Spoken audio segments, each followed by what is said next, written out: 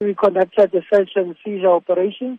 Now we have to, at the appropriate time, open what we then got from the various premises and continue with our investigation. Thus far, what have you found in terms of the pricing of products? In terms of yesterday's operations, we can't comment on what we found and what we didn't find. We must understand that the investigation is still continuing. But what led us to search those premises yesterday is allegations of anti-competitive conduct.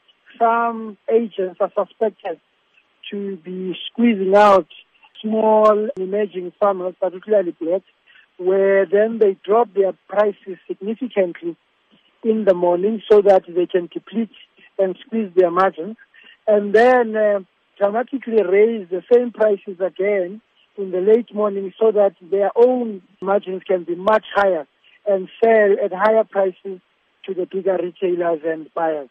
What is your concern in terms of this and how it impacts on the end user, consumers, many of whom are battling to stay financially afloat? Our biggest concern, first of all, is that competitors should not be discussing or sharing sensitive information. Here you have competitors who are likely to be sharing sensitive information and where they are fixing prices.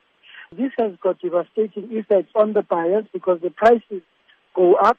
The battling consumer bears the brunt of the fixing.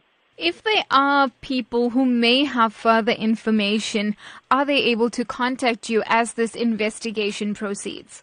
It will be very helpful for anybody who has got more information to substantiate some of the allegations and some of the credible information that we have received to come forward and give us more information about anti-competitive conduct in this sector, in these markets, or anywhere else.